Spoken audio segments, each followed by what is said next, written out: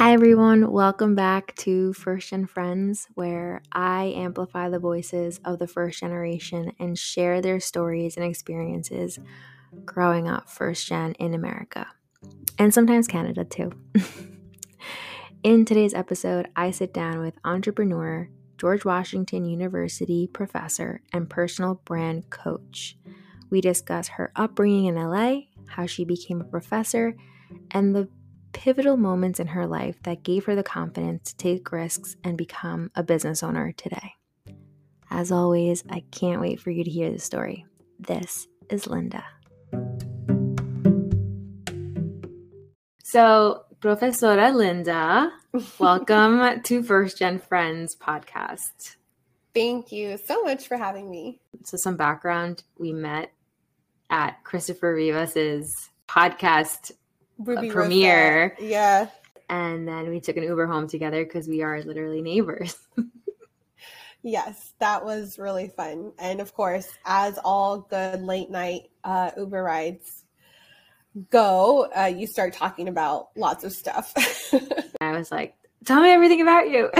You're like, okay, we literally just met and we have a 20-minute Uber ride. But I feel like I got to learn a lot about you. That was cool. And I felt like we had a lot of similarities but differences that piqued my interest. So I'm happy to have you here. So where did you grow up, but also where are your parents from? Yeah, so I grew up in the San Fernando Valley in Los Angeles, and I'm very proud to be a Valley girl. It took me a while to become proud, but I'm 100% there. My parents are both from Mexico, and they actually met in the States. So my dad's from Zacatecas, and my mom is from Colima. But they met in the Valley. Explain why it took you a while to be proud of the Valley.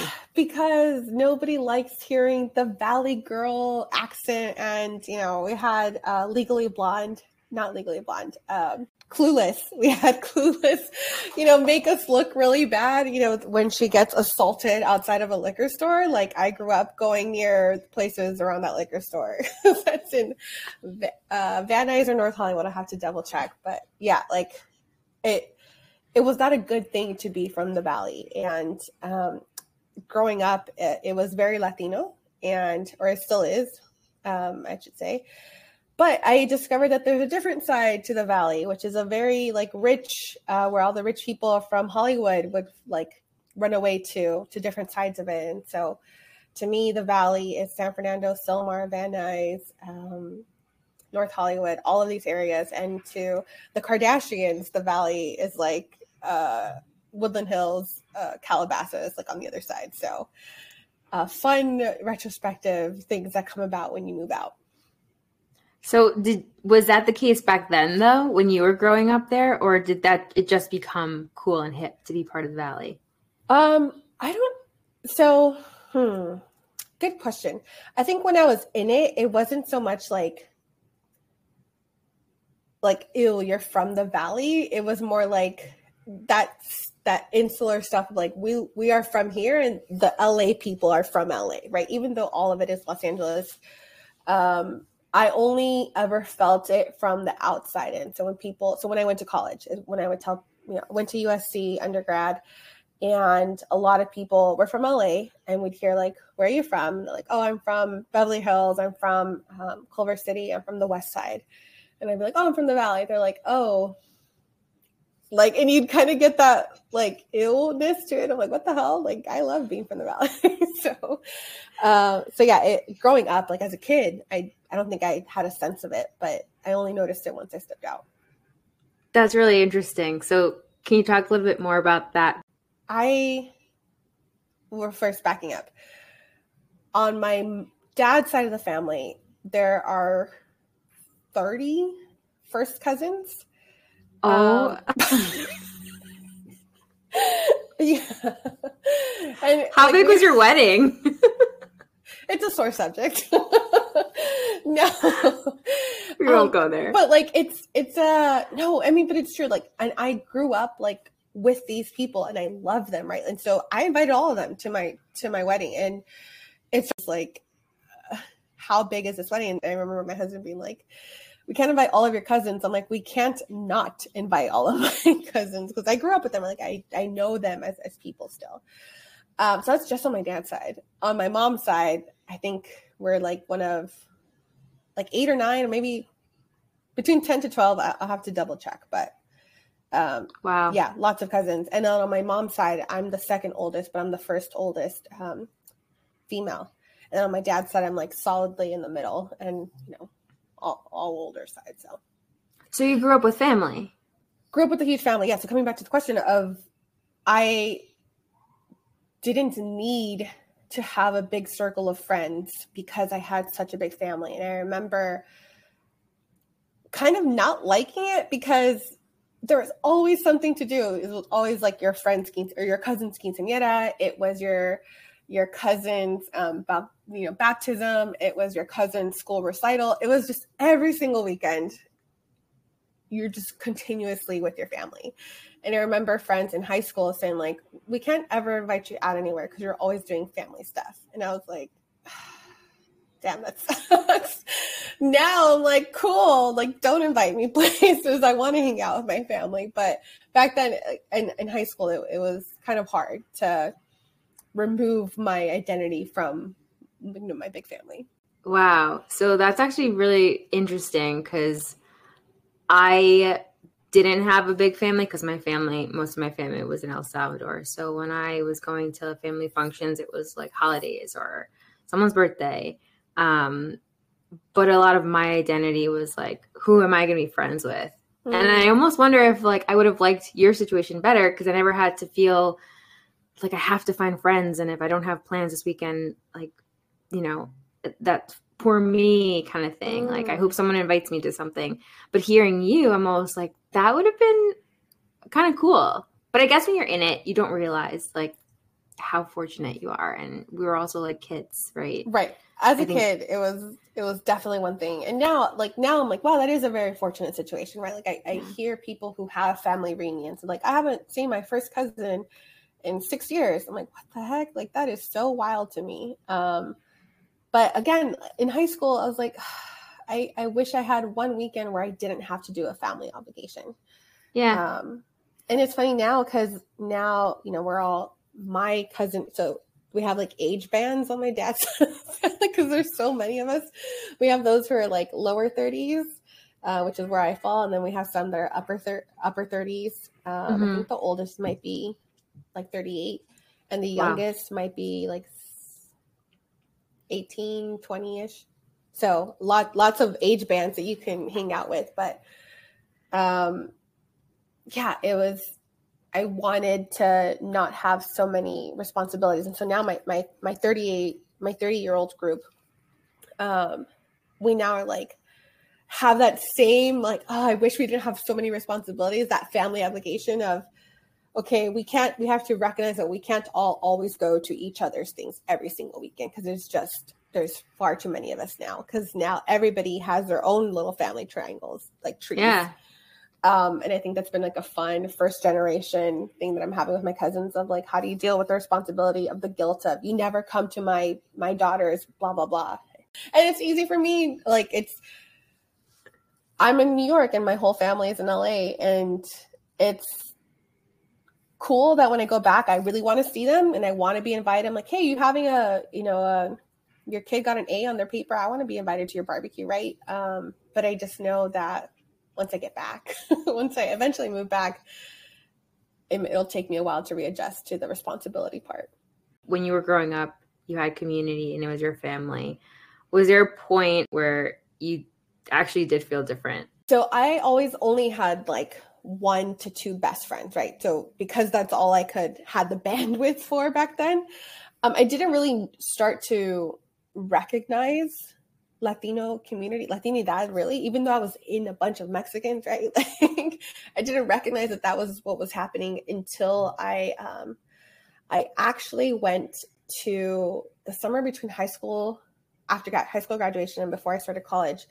I was accepted to the Smithsonian Latino Program's Young Ambassador Program. And what it was, it brought, I think, like 20 Latino artists across the country into DC for a week-long program.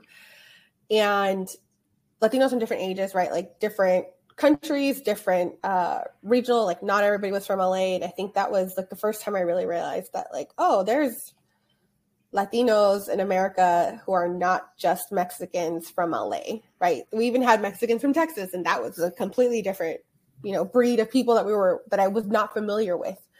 So I think that was the very first time like, oh, this is a thing, right? Like outside of what I'm experiencing, my small bubble. And in terms of being different, like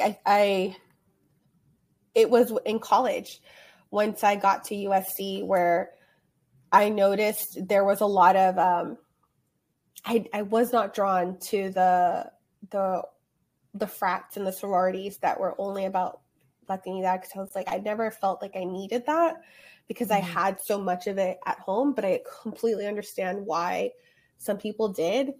And that was like a weird identity crisis for myself. Like, why don't I need more Latino community in my life, right? Like, what is wrong with me? So that's when I first started having lots of questions. Yeah. I'm like just fascinated by you and I literally grew up in the same world and we had complete opposite experiences. Yeah. Yeah. I think that's why this podcast is like super cool, because first generation people have a lot of the same like responsibilities and experiences, but in such a different way. Were you aware of like the American dream idea? Yes. And was that something you were yearning for, or was that something that you're like, I need that. I don't have, there's a hole that I need to fill through this American dream. I actually think that I won an essay contest about an American dream thing.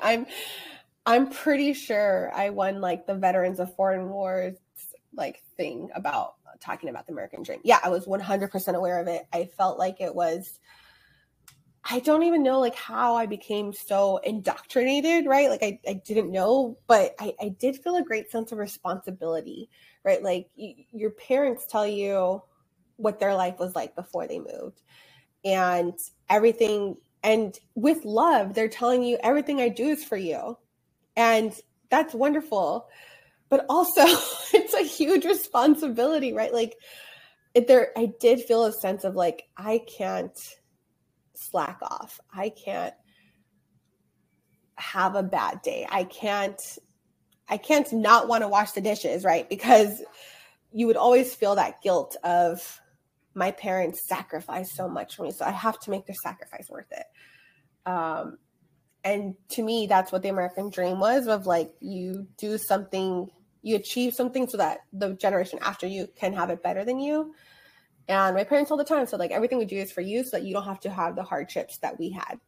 And even though they said we want you to focus on your homework, like, don't try and pick up a part-time job when you're like 14 or 15, because we just want you to get good grades. Like, that's your job. Like, that's what we want you to do.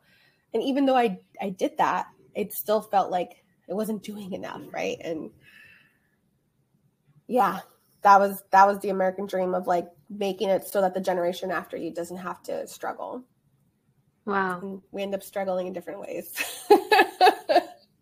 Yeah, it's called generational traumas or first gen trauma. I feel like looking at you from, knowing you for a short amount of time, that you are a success story and you have made it and you're a freaking professor. Can you talk about your career and what you do and where you teach? Yes. And how you got here? Yes. So it's really funny. Like, literally these past 2 days, I've been going through such a transformation of like recognizing everything that I've done and not discounting it. So if we would have had this conversation 2 days ago, I would have answered in such a different way. Really? Yeah. Like it's literally happening right now. Right now on this podcast, you were having some kind of internal epiphany. Revelation. Yeah. Okay. So taking it back, how I got here. I have always struggled with not really knowing what I want my job to be, because I've always known that I just like helping other people do whatever it is that they need to do. And that's like not really something that you could just like apply for, right? It has to be through an industry, through a job function. And so my very first job, I got a degree in communication. I decided I did not like journalism. I never really wanted to be a journalist, but I thought I was going to go that route, more of that way, and did not like it. So my very first job was I worked at Target as a sales floor manager of a $65 million store, where I came back and worked, and I was in charge of people I went to high school with.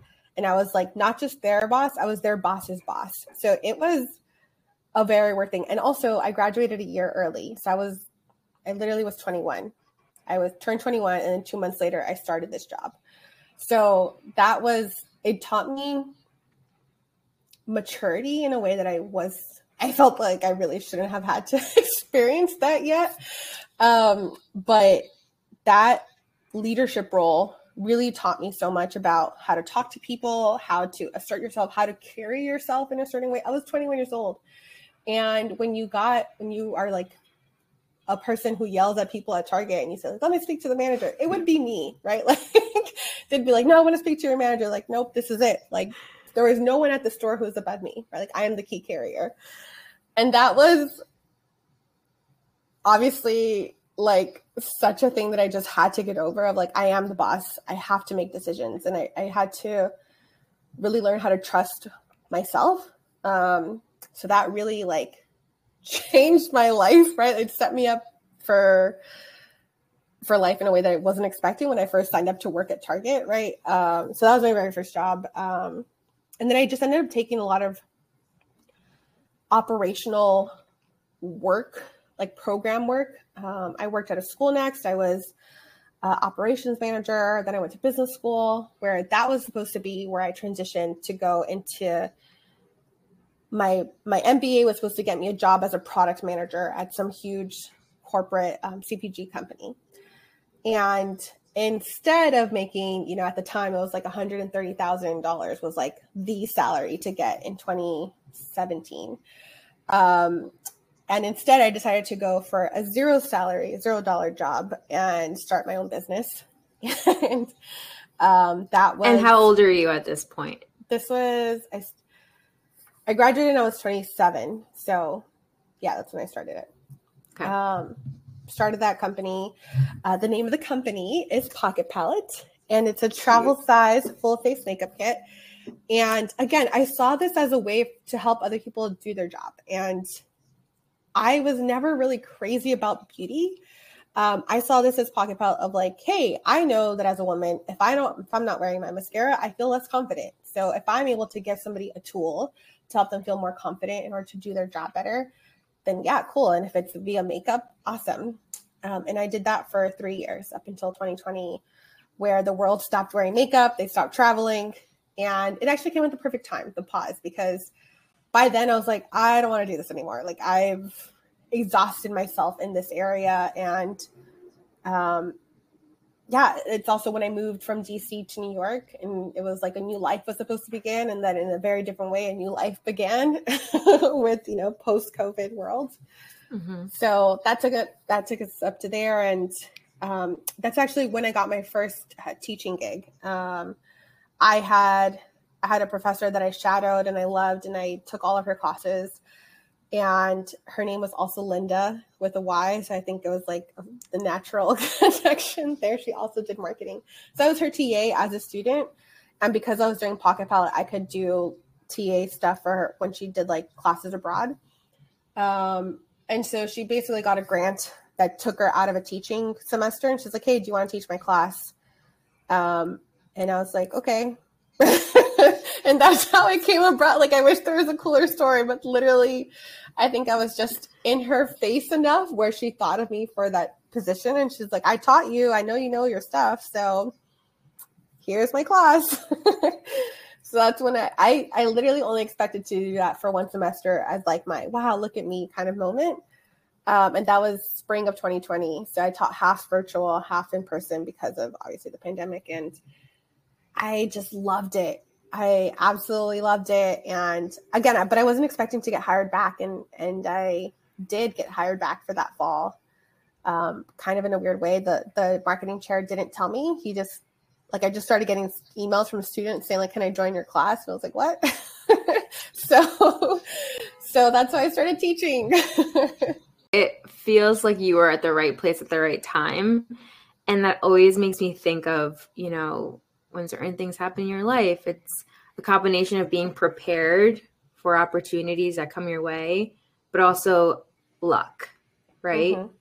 Because a lot of times we can plan, and like, this is what I want. But things actually don't work out that way. 100%. And I used to have such a big problem with the word luck. Like when I was in high school, I was like, I'm not lucky. Because again, all my cousins would be like, you're so lucky. You get to travel the world. You get to have straight A's. You know, like, even though I really wasn't even a straight A student, I just had a huge problem. I was like, no, I'm not lucky. I work hard.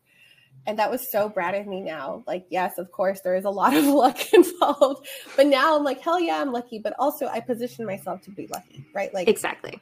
You do the work so that when luck comes in, you're ready to take that work. Yeah. Exactly. And you start meeting people that either respect you, they believe in you, and they want to see you succeed, versus if you came unprepared and you're just like, I don't really know. Like, I just met this person. I have zero experience. That's not actually going to be in your favor. Mm-hmm. Right. And that actually 100%, Jamie, is what I consider like your personal brand framework. And if your narrative is that I can teach, I am a good listener, I'm coachable, etc. If all of that checks off, when you have a strong personal brand narrative, people are more likely to reach out to you to offer you things, right? Like, your personal brand narrative should do a lot of the work for you. And in the case of being able to teach, it was a much easier sell for that professor to recommend me as her replacement, because I was in GW space. Like, they knew that I was doing stuff because I was in their face about it. And she, you know, of course I was her TA for like 4 different classes. So I knew how the thing worked. But if I didn't do all of that, then she would not have recommended, and she shouldn't have recommended me, right? Like, wouldn't have been a good fit, but it was. Exactly. Luck. Yeah. Yeah, it is. And I agree with you that the word luck, like, I would hate that if people were like, oh, you're so lucky. Like, this is just luck. It's like, no, I worked hard, but also the universe brought me here, you know? Yeah. I made myself lucky. And yes, I like, now if people call me lucky, I'm like, yep, I am. Like, it's yeah. They don't need to know the whole backstory now, because again, I'm more secure about it than I was when I was in high school. Yeah. Thank God. And now you do this personal branding, coaching, and you're very inspiring on social media, and you have this very professional glow about you, and it's very admirable. Like, when I remember when we first met. Actually, I've never told you this story, so I hope you find it funny.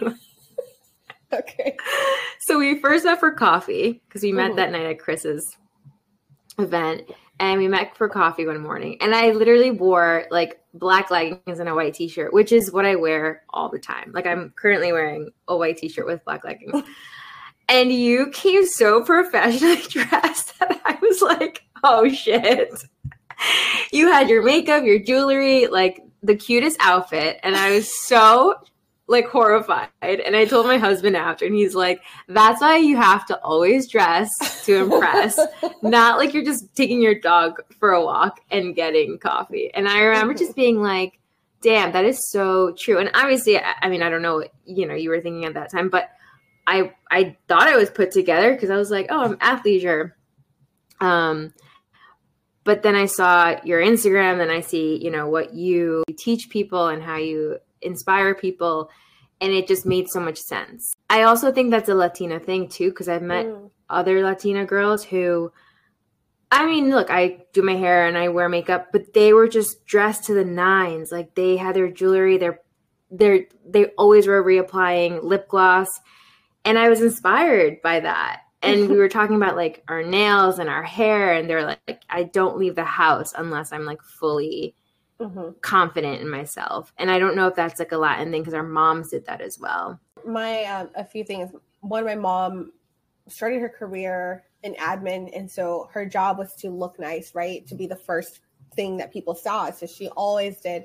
I remember like the sound of the hairdryer is ingrained in my brain forever because she would always, give herself a full blowout every single morning. But you talk about like the professional presence is so funny because this was a hard lesson that I learned at age 21 when I showed up to work with a red t-shirt, because even executives have to wear the red t-shirt and khakis at Target.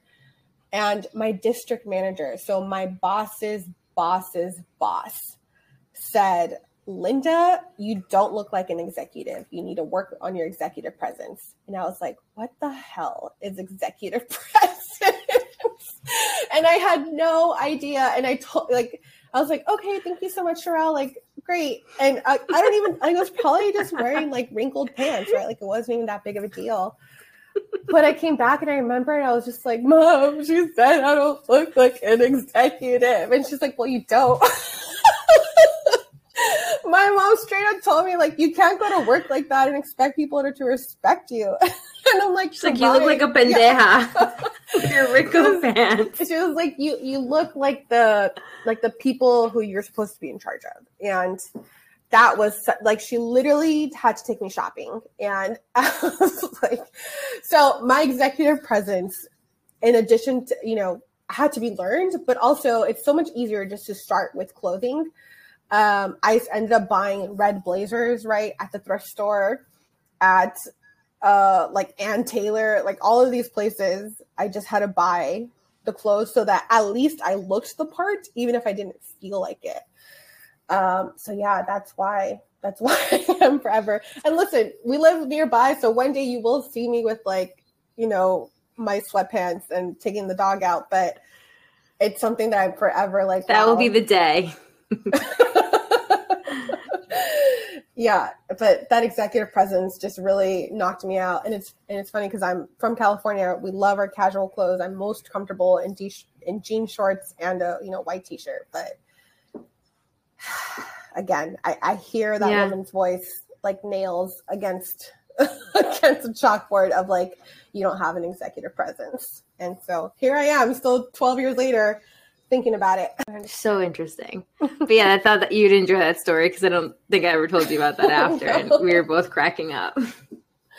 Yeah, and it wasn't early morning. It was like at 8:00. So to be out in the world, that was even early for me. So I wanted to make a good first impression on you, Jamie, because I think you're so cool. I think you're cool too, and I feel like shit. It's not my liking. Oh my god. Wait, so I don't even know if you answered the question about the personal branding. Oh yeah. I mean, that's really what it is. Like it's Well, when did that start? When did you start doing that? So that's actually new this year. I've always sort of helped my friends like on the side of like, oh, this is how you update your LinkedIn profile. This is how you network with someone. Things that I've done well in the past. And I finally decided, why can't I make money off of this? And it's a combination of the teaching career plus all of my jobs and entrepreneurship and public speaking. And it's actually changing a little bit, right? I'm using personal branding as a tool for leadership because it really, like, again, nails on a chalkboard, being told that I did not look like a leader. All of these things are tools for leadership. So personal branding, networking, business etiquette, right? All of these things, fashion, are all tools for leadership. And I think it's so important, especially as a young Latina woman, where you have all these other check marks against you that if you can do all the other things fine, then at least they'll be forced to not judge you for your clothes. At least they'll be forced to not judge you because you didn't shake hands the right way, right? Like those are all tools. And I think that's what excites me about this new project, that to me, it still comes back to tool. Like Pocket Palette was a tool for confidence for women. And I still think that personal branding is a tool for confidence for women. Was there anyone that you looked up to growing up that you aspired to be like? Who was your mentor? So aspired to be like my mom, for sure. I mean, I told you she got dressed every morning. She did the blowout every morning, had everything. She had like the professional job. So at a very young age, I was like, yeah, I want to have a professional job like my mom. I very actively sought out mentorship from other people. And I remember fun story, which I actually don't think I've shared on public, so I'm going to reveal it to you now. Breaking, you heard it here first. When I was 15 years old, and this is, again, the kind of person that I got an internship with Alex Padilla when he was running for council, I think, because he had a coffee clutch at somewhere near my neighborhood. And I told my mom, like, let's go. And I was like, Mom, can you ask him for me can you tell him that I want an internship? And she's like, absolutely not. Like, you asking yourself. And I went up he was like 6'5", and I'm 15 years old, right? I'm like maybe 5'5" at the time. And I was like, sir, I'm a student at this high school. I'm very interested in politics. Can I be your intern? And he's like, how old are you? I was like, I'm 15 years old. And so he like scooped out who ended up becoming my mentor. Her name is Maria Ventura. And he's like, this is my deputy field manager. Talk to her and we'll get you an internship. Like, welcome to the team. And I was like, okay.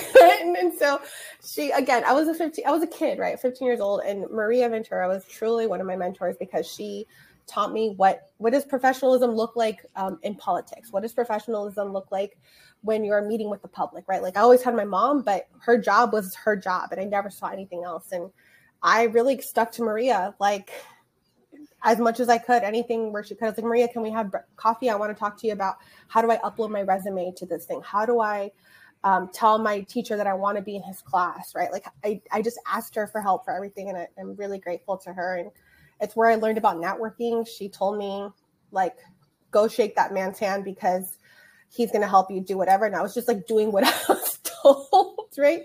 But it was another Latina woman. Like really, she was the one who helped me. And now when I see her on LinkedIn, right, I'm just like, oh, like I would have been such a different person if I did not meet Maria. And also was told by my mom that no, she was not going to help me get a job, that I had to do it myself. So there we are. And now, of course, he is a senator. I was like about to say Secretary of the State of California, but yeah, moved now and is now a senator. So yeah. I have like a letter from Alex, signed from Alex Padilla, like, thank you for your service and whatever. So yeah, when he runs for president, wow, I'm going to drop whatever I'm doing and go run and post signs for him. So that's what I did when I first internship. I love that your mom didn't do it for you. Mm-hmm. I love that she challenged you. I don't know if she knew she was doing it at the time or not, but challenged you to figure out your own way and to... Yeah. My mom is the oldest of her family. She's the oldest sister of 8. And so she really was like the mom to a lot of her sisters as well. And so she was by the time she became a mom, was used to like teaching people independence. And she knew exactly what she was doing. She's like, if you don't learn this now, like, also she's like, I don't want the job. Like, like you got to do it. And I remember really disliking her for a lot of that stuff. Like I knew some of my friends in high school whose moms would like help them do their projects or who would help them do a lot of stuff. And I was like, why can't my mom just help me do that? And thank God she did not, right? She knew what she was doing because now I can do literally anything because my mom at a very young age just told me to figure things out. Like I remember, and I'm gushing about my mom because obviously I love her, but I remember when I was like 13 and we moved to a new house and she's like, here, call the gas company and tell them to turn on the gas. I'm like, what? She would be okay, so hold on. She's doing this. She could 100% do it herself, but she wanted you to learn. That's why she's telling you to do this. And you're like, WTF, mom. Yep, it was 100%. And she would get like annoyed. I'm like, okay, but like, what do I call? What do I say? She's like, I just told you what to say. She's like, you call them, you tell them. You call them, tell them you live here and that you need to set up an account in blah, blah, blah's name. I was like, okay. And I did it. Because she was just like, you need to learn how to do things on yourself, right? And because she was the immigrant. She had to learn how to do things at age 12. She had to learn how to like be her own person when she came to the United States by herself. And so she was like, yes, I want to make your life easier for you, but I don't want you to not know how to do things. So it was always like, obviously it was like super traumatic being young and calling the gas company and telling them to set up an account. Oh my God, I'd die. But now I'm like, okay, yes, but also that's how I was able to get Pocket Palette off the ground. I literally just called up 70 plus manufacturers and I said, I have this product, can you make it? And I described it to them over the phone, and I was not afraid to fail because like I was so used to failure already. I was so used to doing really random You're like, what's stuff. The worst that's gonna happen? Yeah. Let me know. So yeah, that's how I learned it. It's cool that your mom did it intentionally because she was still there to catch you if you fell, right? Mm-hmm. Like if you really needed her, she would be able to do it. Yes. In my experience, a lot of what I had to do was because my parents, like, they couldn't. Mm-hmm. So it's cool how we both had that very similar experience, but for different reasons, where your mom intentionally wanted to teach you. My mom was just like, can you call Verizon? Because they don't understand what I'm saying. I don't understand what the problem is here. And like, I need you to figure it out. Right. But here we are in very similar situations where we are very self-sufficient and we do things that we could fail at, but we're not afraid to try at least because we've learned our whole entire life that if you don't try, you're just not going to go anywhere. And then that plays into the whole luck thing and what we have. And a lot of what I have today, I think, is totally luck, but it's because I worked really hard to like get on that right path. So I think your mom doing that is really cool. But I also, I'm grateful for my mom not having those resources and using me as her translator, really, to get through things. And I think like the lesson is still the same, right? Like regardless of how it ended up. And I think it's something that, I don't know about you, but like I'm definitely going to have to be aware of for my kids, my theoretical kids in the future of like, it's going to be hard to not do everything for them. But thankfully, we both learned how to do things for ourselves, and the things that those experiences that led us, like, yeah, something to think about for sure. That's something I think about a lot, where how do I find this medium when I have kids? I want them to be self-sufficient and learn things on their own. So, I mean, that's a whole nother conversation to have, but it is something that I am aware of that I'm going to have to consciously focus on without traumatizing them too, right? Because I think that's... You're going to fuck them up either way. Yeah, I was going to say, I think I've gotten over that part. Like, for sure, they're going to need therapy. But it's just picking out which type. I'm just going to start their therapy fund and their college fund at the same time. Yeah. I do have one more question for you. Yeah.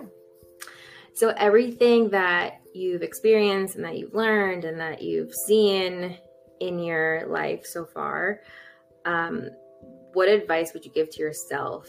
Speaking back to my younger self, is that you don't have to earn your right to live. You don't have to earn the right to your existence. You exist simply because that's what's happening, and you don't have to feel the pressure to pay back a debt that you never asked for, or that like stop burdening yourself for that. And I think that's something that I would have loved to have understood, right? You can, of course, hear it when you're at that age, but to understand it at that age is something different. And I feel like if I would have known that sooner, I was going to say, maybe not even make as many mistakes. I don't know. I just feel like I would have been different, and it would have taken me not as long to get there. And I'm still learning it, right? You don't have to earn your existence. You have the right to live and be happy.